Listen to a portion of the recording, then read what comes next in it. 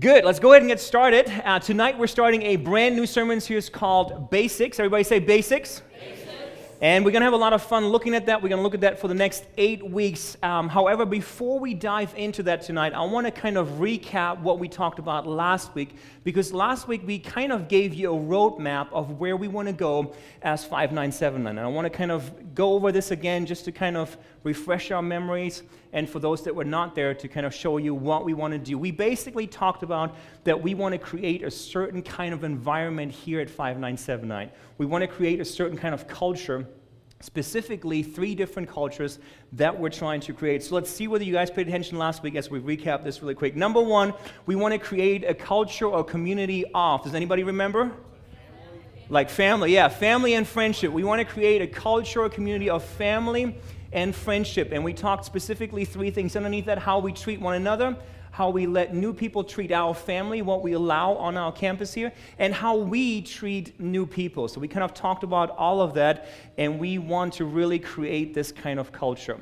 Now here is how it looks like when we create a culture of friendship. That means when somebody comes in for the first time, they kind of get to know someone. When you see someone coming in and walking in, you're like, hey, I don't know them, we should go up to them and really kind of introduce ourselves and make them feel part of our family. We want to create a culture or community of friendship and family. Second thing that we want to create, as a recap, we want to create a culture of continual growth, meaning that you always, as you walk in, are ready to grow in your walk with God. And there's really 2 things specifically that we kind of mentioned. Come ready to want to grow, meaning when we go into the Word, be ready to say, Jesus, what is it today that you want to speak to me? And then secondly, I want you guys to start thinking about where you can serve in 5979.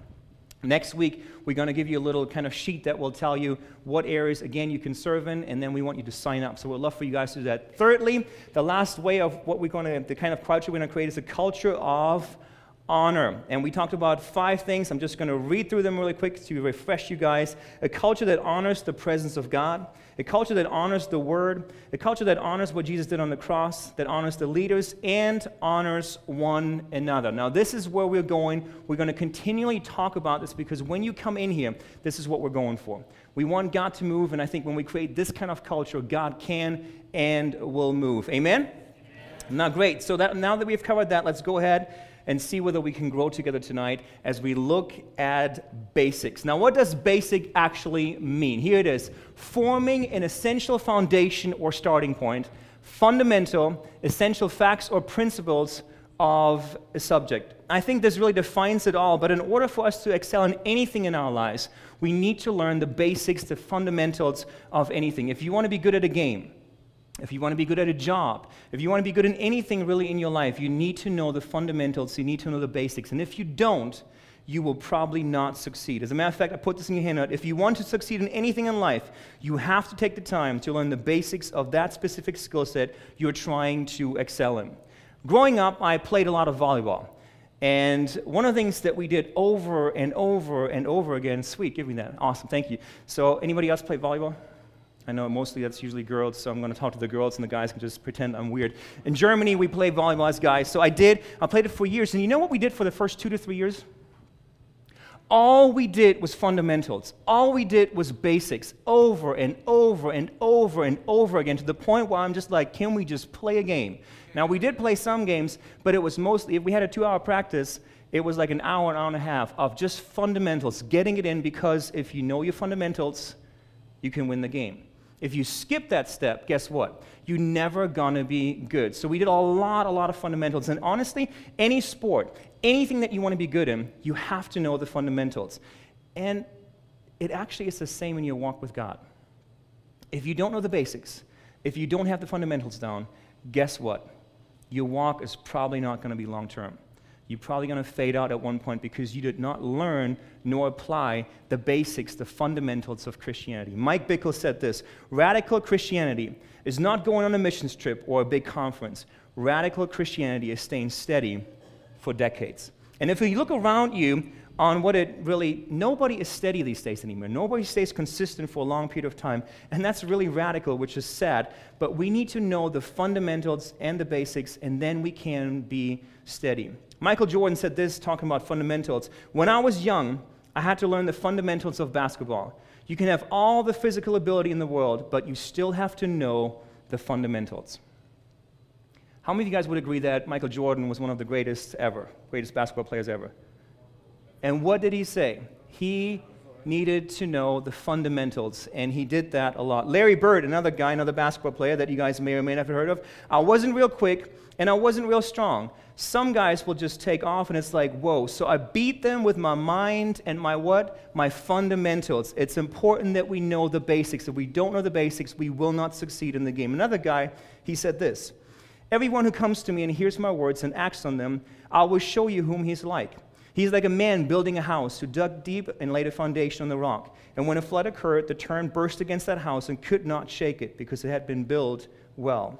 But the one who hears it and has not acted accordingly is like a man who built a house on the ground without any foundation. And the turn burst against it, and immediately it collapsed, and the ruin of that house was great. Now, obviously, the guy that said this is Jesus, and you can find this in Luke chapter 6, verse 47 and 49. It's about the foundations and the basics. Unless we have a solid foundation, our walk with God, we will not succeed. This is why this series is going to be so important, or has the potential to be so important in your life. As we will be teaching on this for the next 7 to 8 weeks, it can change your life. Now, I tell you this, it won't change your life unless you do something, because all of us are going to hear this because you're going to be here. But if you just listen to it, guess what? It's not going to do anything. But if you apply what we will teach, I promise you your life will be changed. It's about the basics, it's about the fundamentals, and we do that, we can actually do something great. So where do we start? Where's the starting point? Actually, the starting point is this: everything starts and finishes with Jesus. Our foundation, the first thing in all of the basic stuff that we're going to be talking about, is making sure that our foundation is Christ and that we build our life on Him. And what I want to do tonight for the last few minutes that we have together is literally tell you and show you why some people don't pick Jesus and why some people will, and we'll cover that part next week. So I want to do that just for about 10, 12 minutes, talking about the subject, and you can see this on my shirt. It's going to be called Pick Jesus, and we're going to dive in here in just a second. Heavenly Father, I thank you that you are in this place. Holy Spirit, I declare our dependence upon you, and I ask that you remove me from behind this pulpit. Speak to us tonight. Change our lives. In Jesus' name we pray. Amen. Pick Jesus. You know, the idea of picking people is really kind of brings up a lot of bad memories with me, because in junior high and senior high, our physical ed teachers always had this great idea that, you know, when you form teams, you had to pick them. And they always picked one guy to pick the teams, and I usually wasn't the guy that got to pick people. And the problem was that people get picked according to a certain standard. I don't know whether you had the same thing, but for us it was like, first off, you got picked by whether you were popular or not. Right? And if you were popular, you got picked because people wanted to get in with the popular crowd, or if you were popular and you didn't want to get out of it, you picked them. And the second thing why people picked people was skills, because someone was good. Now, see, my problem was that I was not popular at all. I was really the complete opposite of that, but I did have skill. But that still didn't help me. I'm really hurt on this because it really kind of, it just did something to me when I was 15 years old.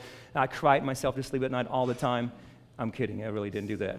It wasn't that big of a deal. But it did kind of hurt a little bit that everybody got picked but me. I think we should get away from this whole picking thing. It's terrible, right? Actually, it's good. It toughens us up a little bit, so it's not too bad. But here's the deal. We pick people all the time, and again, for me, it was skill and popularity. And at one point, my teacher, he was awesome. I really liked him a lot, and especially at that moment, I liked him because, again, I hadn't gotten picked again, and so he literally stopped the whole picking process. And he stopped and said, hey, listen, I don't understand why you guys don't pick PS, and obviously he didn't call me PS, he called me Stefan, because that would have been weird. But I don't understand why you guys don't pick him, because he is really a game changer. And I just wanted to yell out, yes, I've been thinking that the entire time. It didn't really change anything, but it felt good for him to say that. So anyway, we all pick people. And it doesn't feel good when you don't get picked. Have you guys ever had that, the experience of being the last one picked? Never? You're missing out. You need to have this experience. It's awesome. And you know why? Because there's someone else that actually knows how this feels. Now, I hope you don't get this experience, but Jesus knows how this feels. Jesus knows completely how you feel when you get picked last, because he always gets picked last as well. Think about it. Many times in our lives, he is the last thing that we pick. We pick everything else before we pick Jesus. As a matter of fact, I thought it would be fun if we do like a 2017 draft really quick of the 5 top people that we would want on our team of life to succeed. If there was a team of life and we had the chance to pick 5 people or 5 sets of people, which 5 people would you pick? And I want to give you 30 seconds to 60 seconds to write this down. There's on your handout. Just pick 5 people, 5 sets of people. Future or present doesn't mean whoever you want, you can put them on there. These are the 5 people that I want on my team, and I know if I had them, I would succeed. Go. Again, you can pick anybody. They can be dead. They'll just come back just for you. Yes, George Washington. You can pick anybody you want. Anybody. In terms of helping you succeed in life. This is the team that you're going to build around you, and they're going to help you to succeed in life. Which 5 people would you have on your team, and they would change your life forever and help you? Okay, so Sabrina wants a millionaire, someone that has a lot of money. Is that what you're saying? Pay for college? All right. But that's the kind of stuff I'm looking for. Anybody that you think will really help you succeed in life.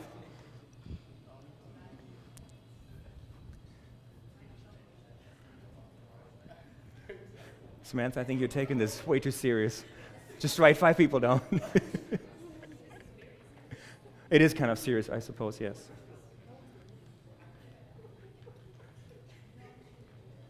Don't stress out. I won't ask you, so you can just write your 5 people down. Somebody put a dog on in junior high. That was great. A dog? Yeah.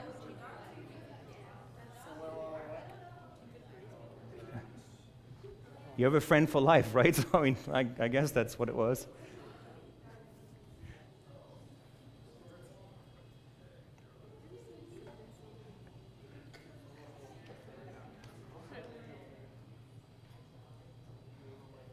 And I realized I called you Samantha or Kyla. I'm sorry. What? Yeah. I was talking to your sister, but I called your sister. Yeah. But I was looking at her, so that kind of didn't work out quite well. All right, 5 people. Here's who I would put on my team. Number 1, I would put Jesus. He would be my first draft. If you don't have it on there, you should have kind of gotten the memo by, me wearing the shirt and everything. But so that's number 1. Obviously, my family, my friends, coaches around me that I would like in my life. Again, sets of people. And then, obviously, the church family. Those would be the 5 that I would want on my team. Here's the truth. Most of you guys probably did put Jesus on there, but it's only because we've been talking about this a little bit. If I wouldn't have mentioned it, you probably wouldn't have thought of him. You would have left him out. You would have thought of everybody else that's important, but Jesus. See, he knows how it feels when no one picks him. As a matter of fact, I think sometimes he gets put on the bench quite a bit. And I think it shows that we don't value him quite as much as we say we do. Now, you would say, well, hold up, yes, I love him, he's my everything. Sure, but he's not your main priority, is he?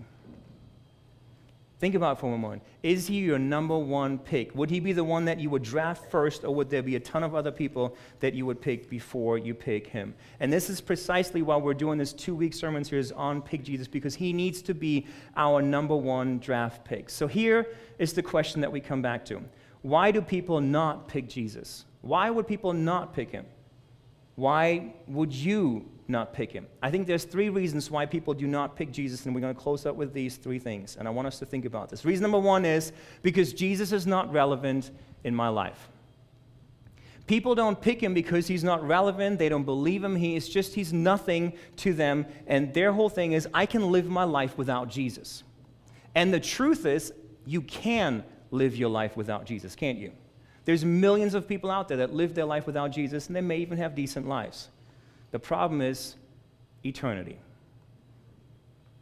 Because in eternity, there's something that changes in that, isn't it? You should have picked Jesus if you want to spend eternity in a certain place. But again, is Jesus relevant to you? Here's the deal. I put this on your handout. God will not be relevant in your life till you make him a priority.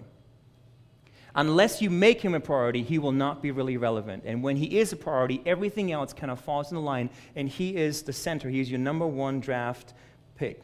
Second reason why people don't pick Jesus.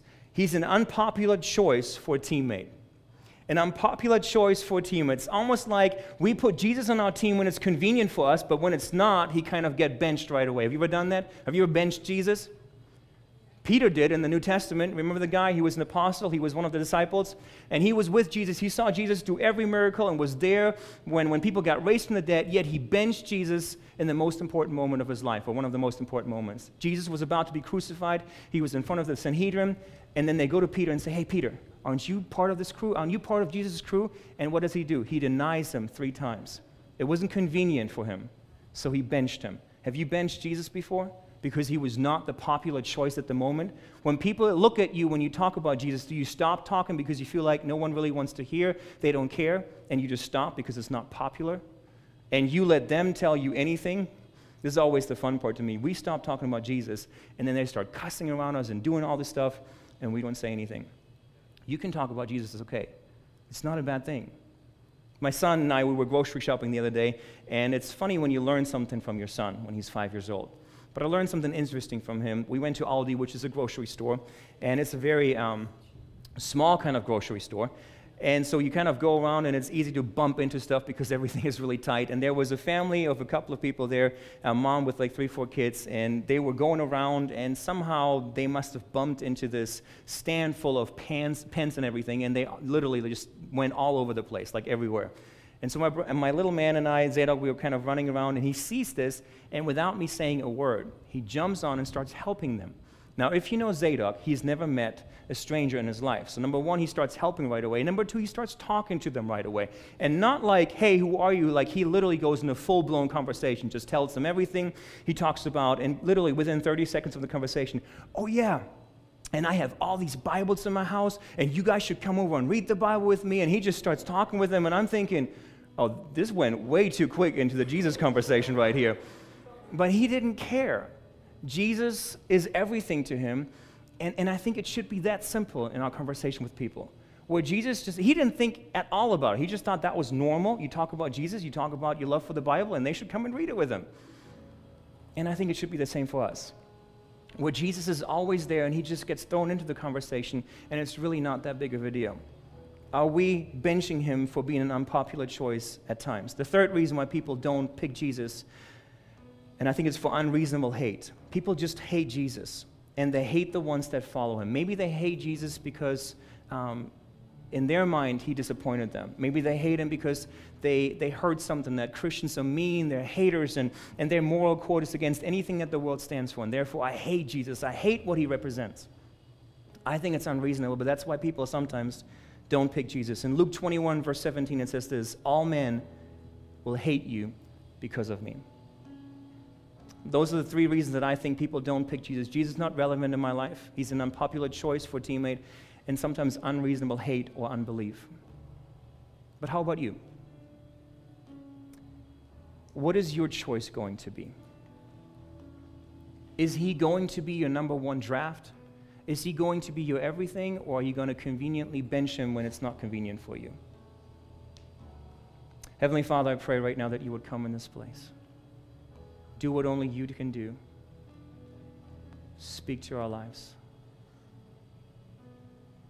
Make us see where we are with you when it comes to the whole topic of, do we pick you always? Are you our number 1 draft? Here's what I want to challenge you to do this week.